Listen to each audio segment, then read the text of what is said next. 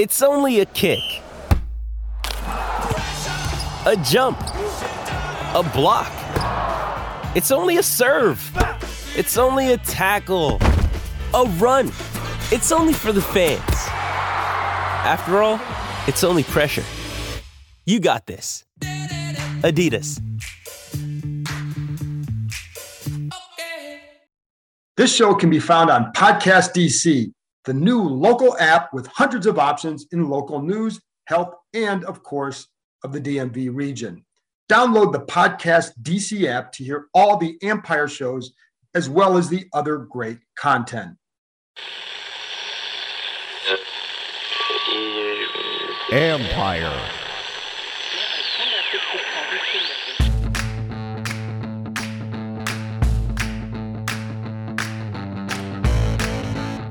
Hello and welcome to my podcast. Today, I'm joined by former Washington tight end Logan Paulsen, who watched more film of rookie linebacker Jamin Davis and rookie tight end John Bates, and Logan provided more insight into why he likes both players. There are some questions with Davis against the run, but not when it comes to certain aspects of his game. And we discuss how a team can take that so-called next step. Logan played on a couple teams here that failed to do just that. He provides insight into how he thinks it can happen, and he discusses the quarterback situation. While others are focused on Taylor Heinicke's game against Tampa Bay, Paulsen said he can't forget an earlier one he played against Heinicke a couple years ago. It's why he thinks it'll be Ryan Fitzpatrick all the way. Logan is always an insightful guest. I learn every time I talk to him. You can follow Logan on Instagram at Logan_Paulsen82, and he provides the occasional film breakdowns there. It's really good stuff. And you can follow me on Instagram at John Keim ESPN. You can read my work on ESPN.com. I have a story up now about running back Antonio Gibson and his potential impact this season. I'll be on and off for most of the next several weeks, mostly off, but I will have a couple of stories popping up here and there. The podcast will continue all summer. And if you're in the Richmond area, you can listen to a compilation of the podcast every Sunday at 10 a.m. on ESPN Richmond 106.1. Not a whole lot going on right now, so let's just get right to my conversation with Logan Paulsen. What's up? It's Mike Jones from the Football Jones podcast. I know you're enjoying your time with the John Keim Report, but once you're done, I want to invite you to come over and check out my podcast. Each week, we take a deep dive into some of the most pressing topics around the NFL. High-profile guests from the coach, player, and front office ranks, as well as the top league insiders. Check out the Football Jones podcast, another fine product brought to you by Empire Media. All right, Logan. Well, I wanted to have you back on anyways, and then I see you posting some stuff on your Instagram account talking about Jamin Davis. I know earlier in the month you had something with John Bates, but on the Davis stuff, that's why I wanted to bring you on right now because I thought it was really, as always, it's really good. And for people listening, check out Logan's Instagram account because when you're posting the video up there, when you do that, the breakdowns are really good and thorough, and they're educational.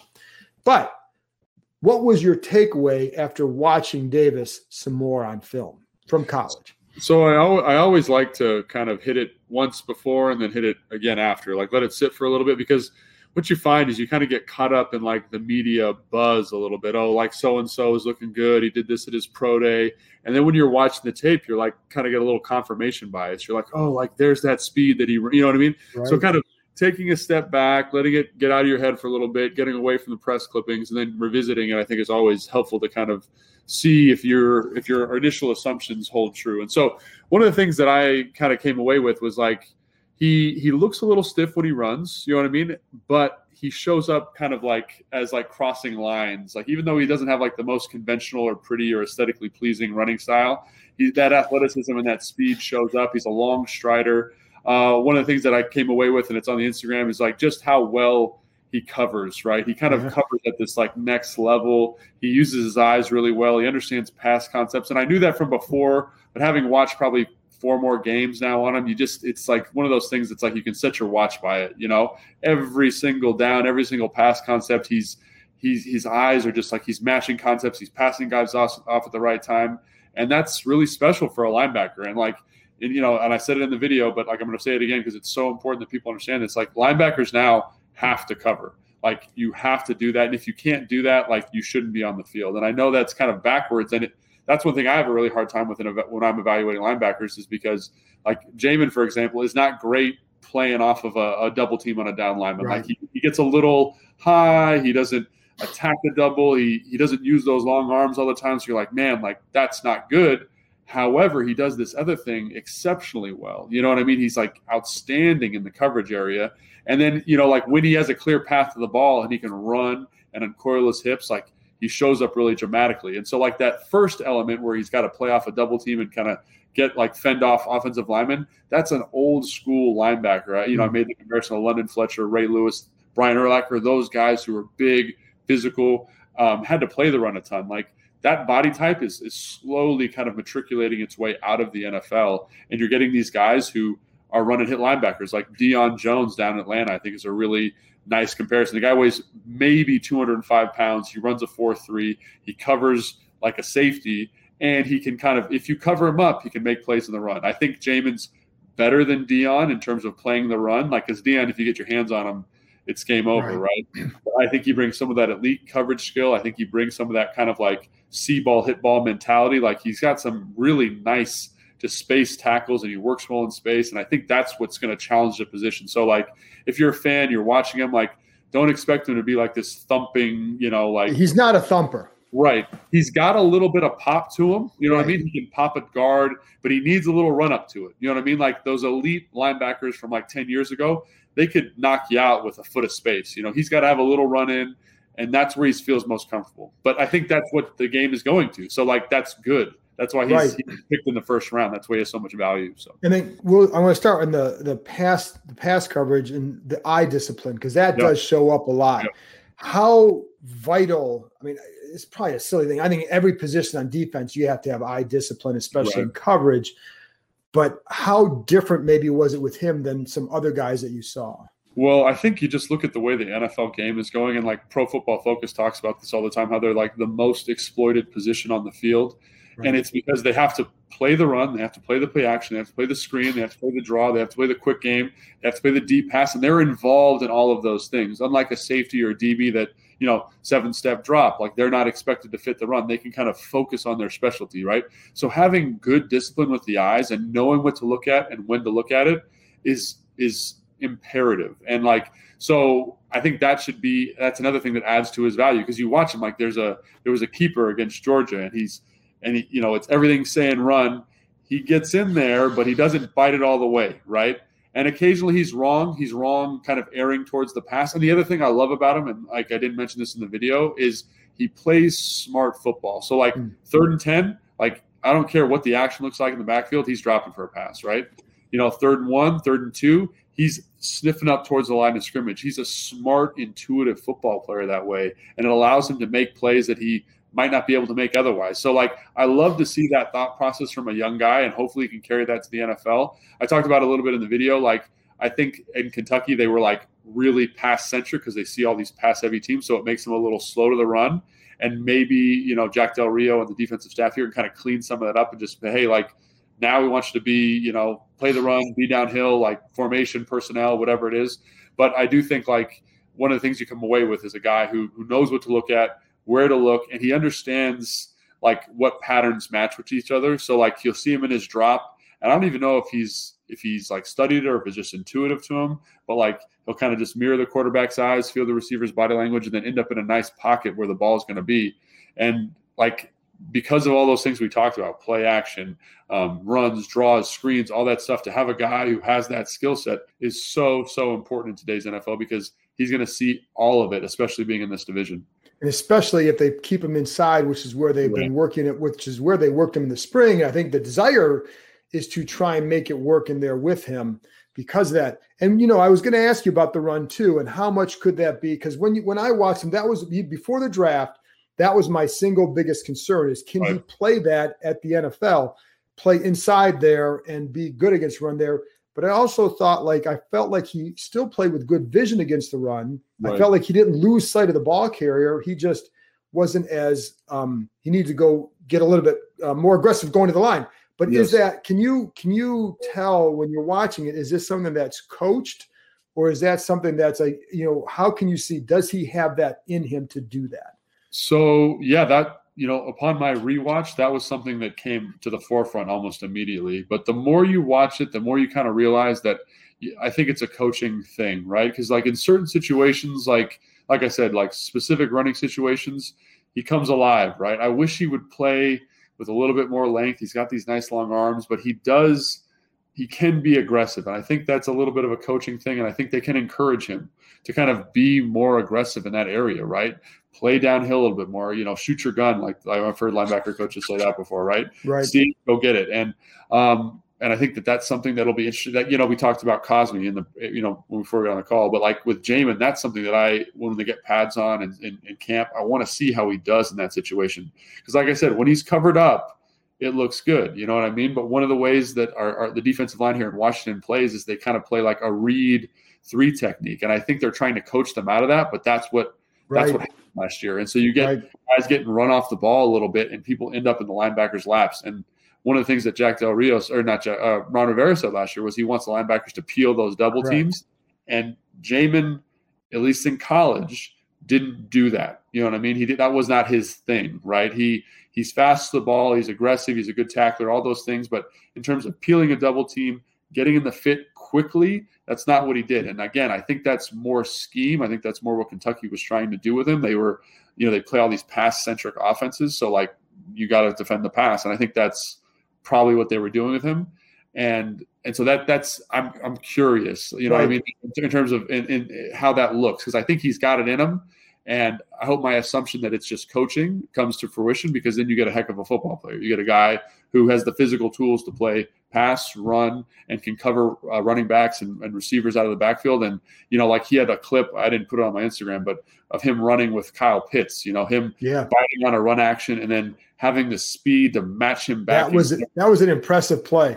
I mean, that alone will get you in the first round, right? So to have a guy with those kinds of skills and be a little bit more aggressive in the run, you get a really, really, I can't overemphasize, an extremely special player. And so that's what I'm curious about. Cosme, we're talking about hand placement, him. Right. How does he fit those double teams? How does he fit the run? Can he be more aggressive?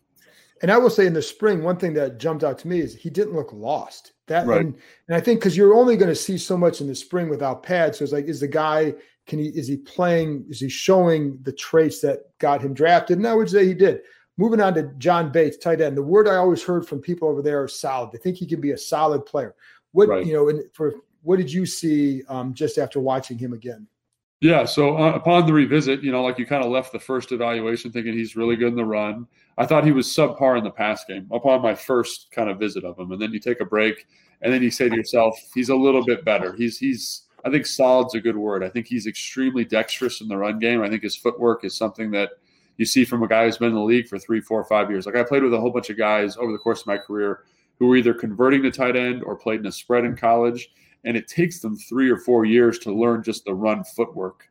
And here you have a guy who will be productive in that area immediately, and that's extremely valuable because you need to fill that role. And then the more you watch him, the more you realize he's not maybe the fastest guy, right, or the most explosive guy, powerful guy in terms of running, jumping, all those kinds of things. But he does have a really nice kind of mobility towards the ball when it's in the air, right? It doesn't get up on him really quick. He can turn his shoulders. He's not like Mr. Stiff Torso guy who has to turn his whole body to look at the football. And that is really valuable for a man who's that big and has that other skill set of being in the run. So to me, it kind of reinforced the run game stuff. And in some ways, I feel like I underevaluated him as a run blocker during my first go, which is too bad for him. And I'm kind of mad at myself for doing that. But it looked way better the second time. Like he was doing stuff against Florida State and, UW, where he's blocking, first-round defensive linemen successfully by himself. And you say, that's pretty good right there. And doing it with really tight, crisp hands and feet, that's pretty special. And then the pass game stuff comes alive, especially like when he's attacking the seam. Right. He's never going to win like short he's area. Not a burner. Yeah, he's not super quick with his feet, but seams, corners, think like longer developing plays down the field where he can kind of open his stride and get running. I think he adds a ton of value there. And then, like special teams, I think that's something that's important to kind of keep in mind when talking about him. Because like if he's going to fill that kind of blocking Y role, you want to get, 15 to 25 catches out of him a year. You want him to be good in the run game, and you want to play teams. And I think you get a kind of a day one starter if he can maintain that level of physicality in the run game throughout training camp. So we talked about, Right. Jamie in terms of how he plays double teams, how he plays the run from inside, because I think he plays the run.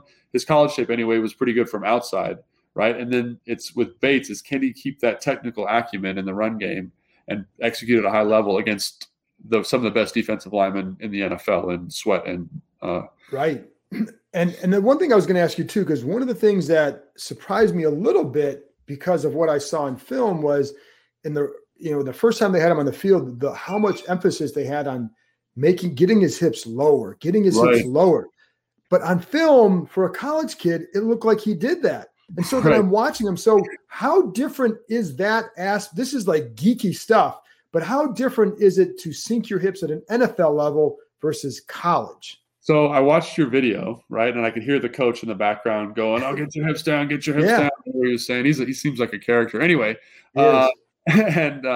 and what I noticed is they're doing everything out of a 2-point, right? 2-point like receiver stances, right? Mm-hmm. And so most of John Bates' stuff in college was from a 3-point, right? Where it's kind of more intuitive to keep your hips down. And the plays where he struggled keeping his hips down were from a 2-point. So if you look at Carolina's offense, like when Greg Olsen was there, they did a lot of stuff out of a 2-point because it's confusing for the defensive end, right? If you can block inside zone from a 2-point, the defensive end kind of lines up a little bit wider. He doesn't know if it's a pass, right? It gives you a lot of advantages. And, I'm working with Casey Toohill, and he sends me clips from practice. And I know they did that a lot.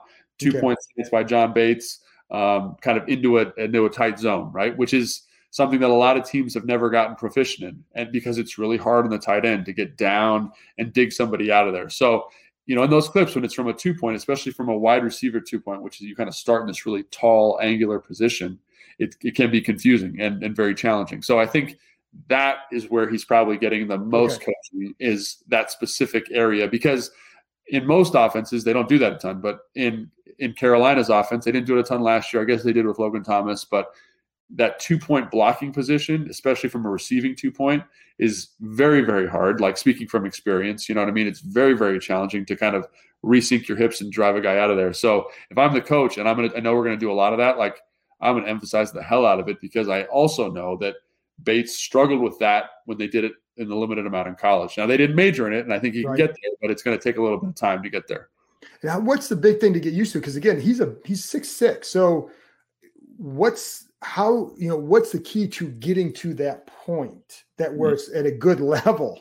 Yeah, so I think one of the things when you're in that 2-point position, right, you talk about sinking your hips. So you have to change your pad level, your hip level, all while taking your footwork, right? So when you're a 3-point, it's really easy. It's like up, nice and straight, like you're on a railroad track. It's super easy to kind of maintain that position because you're already in a low position. Here, you have to kind of regather, almost like you're going to do a lunge. You know what I mean? Okay, like when you're like get down in that position and keep my feet moving. It's not super intuitive. And like you're talking about a guy who spent probably 4 or 5 years in college in Bates, blocking from a 3-point and getting really good at it. And I always make this comparison, and I think it's 100% accurate. It's like a martial art, right? You throw the same punch 100 times, right? And so now all of a sudden you're saying, hey, like we know you're good at your main punch, which is your 3-point blocking technique, but we need you to develop this other punch, which you've maybe done, 100 times in college as opposed to 1,000 or 1,500 times, So that just takes a ton of time, a ton of reps. If you look at Greg Olsen over his career in Carolina, like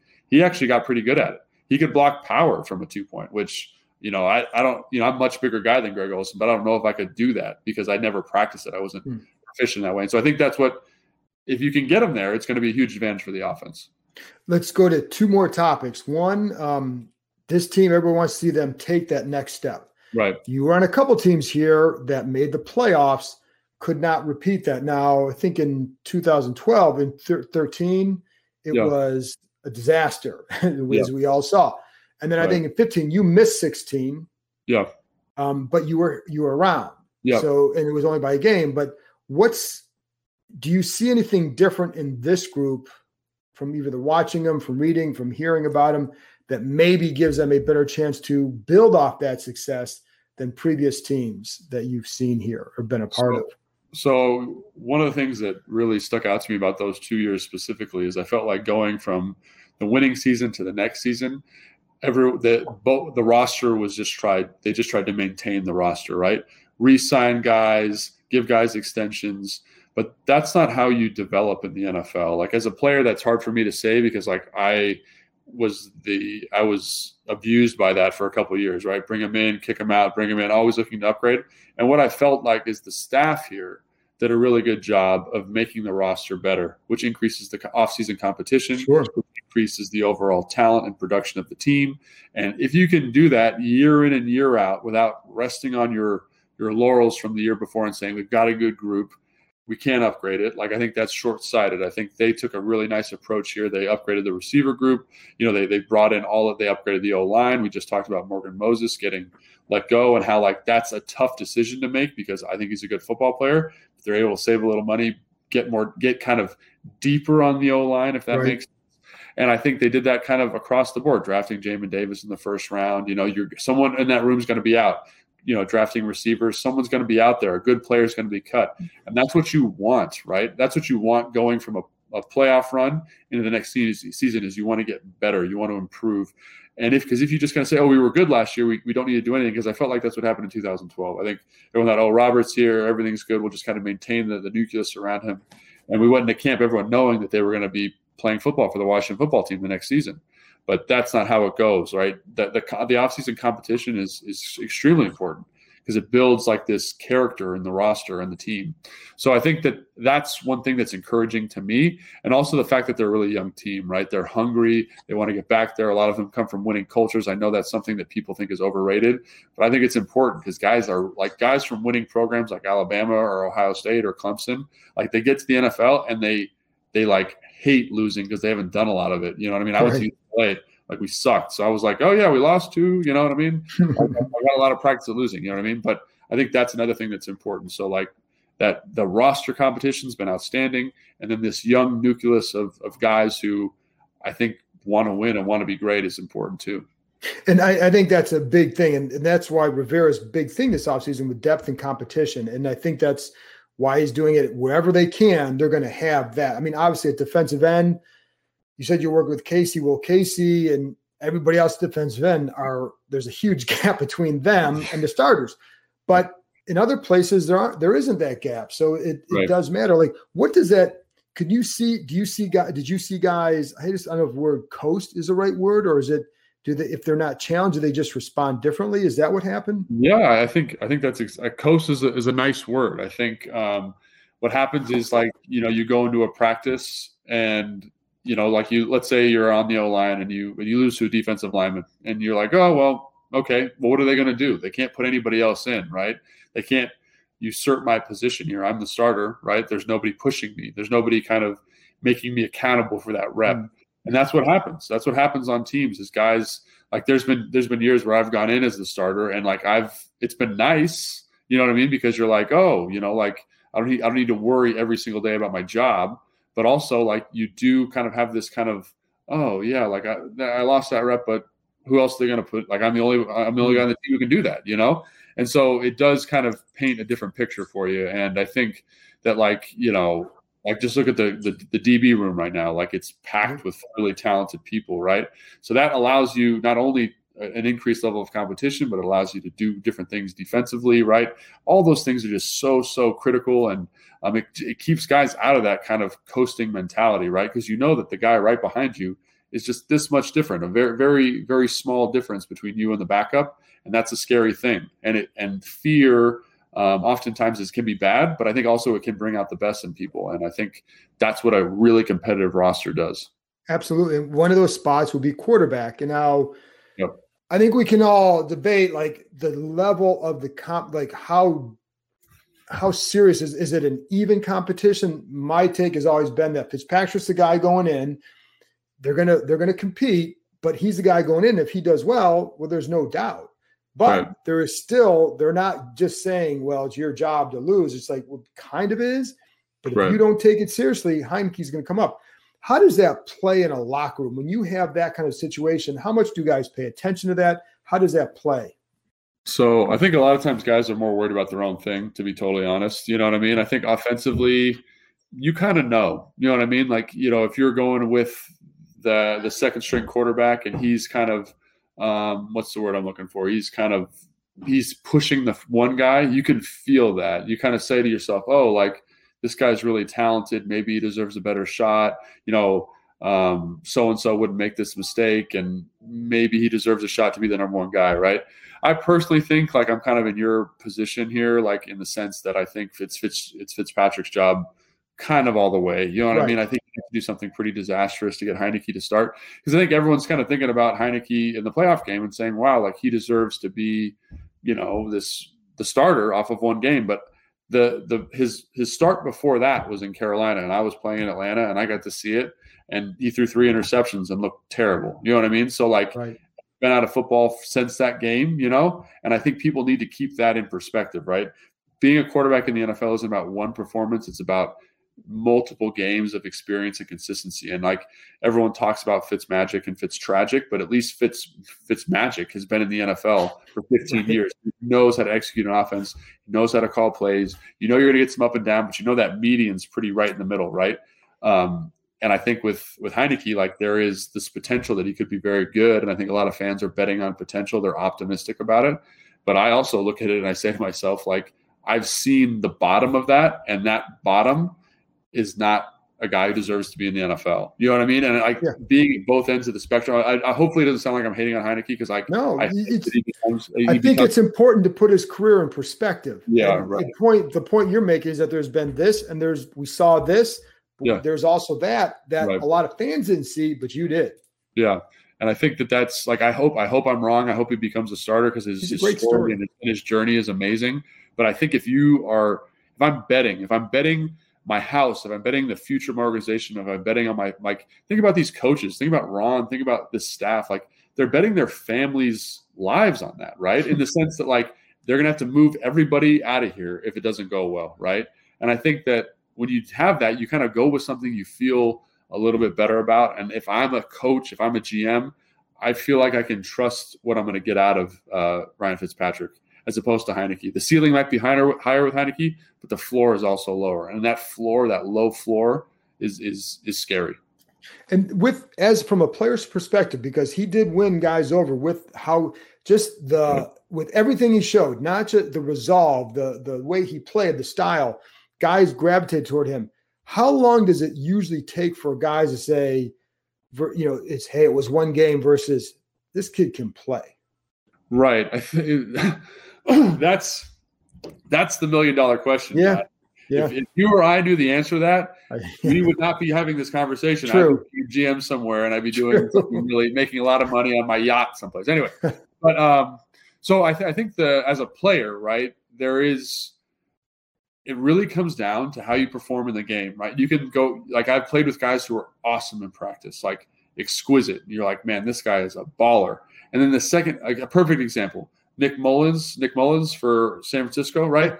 Really good practice player, like makes all these throws, very confident, charismatic leader, charismatic personality. Guys gravitate towards him. I think you can see that even when he starts. But when he gets in there, right, there are hiccups, right? There are hiccups that prevent him from being like, that guy should be a starter in the NFL, right? And it's just something kind of like intuitive about when you watch it, right? You say, that is good. It's really good. It's good in practice, but it's not quite NFL starter caliber. And I think that's something you run in that I right now have not seen from Heinicke. He might be doing great in practice, right? But you got to get in a couple games, right? And how do those games go? And for me, I'm such a stickler, right? It's got to be like more than 4 games, like more. It's got to be like half a season before I can make a definitive like yes or no, because I want to give him an opportunity. But usually, out of that sample size, you can kind of say he doesn't have it, and that sucks because like that doesn't seem like a big opportunity to get a comprehensive evaluation. But that's how it goes, right? You can kind of tell in that time span whether they got it or not. So I would imagine he's been looking good in practice. That's what I've been hearing. Yeah, he did. He looked pretty good. Yeah. And but I you got to see it when the lights are on, when things are going well, when people are moving full speed. And the last thing here, Logan, with this, and I again always appreciate you joining me. who do you think knows first, the other players or the coaches, as far as which guy should be or should be the starter, or is the guy that should be out there? Gosh, that's an awesome question, because like I consider myself pretty good at evaluating talent, and there's been situations where I'm like, this guy is terrible, like he should be out of here. Like this is a great example, Matt Ioannidis. Everyone knows who that is. Like when he first got here, I was like, this was a mistake. They shouldn't have drafted him, right? And then they kind of, for whatever reason, they kind of put him on like practice squad. They kind of hit him on the roster for a year.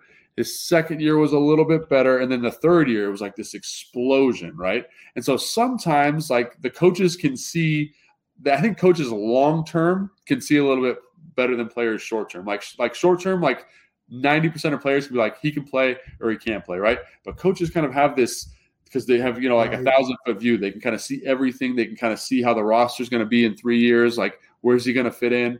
And that's what I've seen. I saw that with Kyle Shanahan. I saw that with Bill O'Brien. Everybody has that ability, kind of like, the jury's still out on him. And for me as a player, I'm like, he can't do it right now, so why is he here? Right. But they can kind of sit on it. And obviously Matt's become a fantastic player in the NFL, one of the best interior defensive linemen in the NFL, which is great.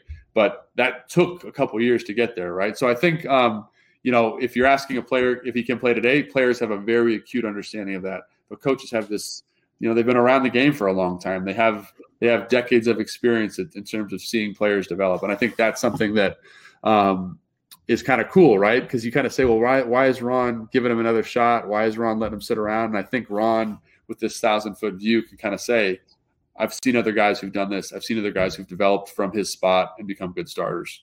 And I think that's true. And I think one thing he also does well is he has a good pulse of the locker room. Right. So I think in this situation, if there are a lot of guys in there that say, Heineke's our guy, I don't care what you're seeing. And those guys really like Fitzpatrick. But if they say, love this guy, but this guy is the better player, I think Ron will take that into account when they're making decisions. To what degree, I don't know. But if you're getting it from all these guys, like when John Beck was here, I just remember it was like guys wanted Rex back in there, Right. And so, but I don't think that Ryan Fitzpatrick is John Beck either. But the point is, sometimes that pulse locker matters. We'll see. But I feel like I have the same idea that I'm curious to see how Heinicke develops. He's an intriguing guy going into camp, and I will always say that. I'm anxious to see the kid, because we saw what we saw. We know the background.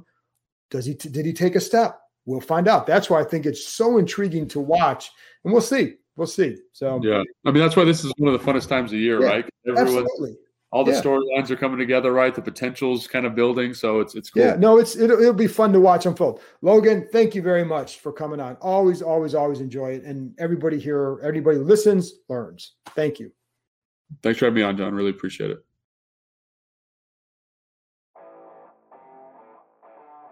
Hey everyone, I want to tell you about a fun new offer from Monkey Knife Fight that can enhance any sports experience, whether you're at a game, on your couch, or in a bar. It's a daily fantasy sports league that is easy to play. You can sign up on monkeyknifefight.com using promo code JKR and play games such as More or Less. Will an NBA player score more or less than a listed point total?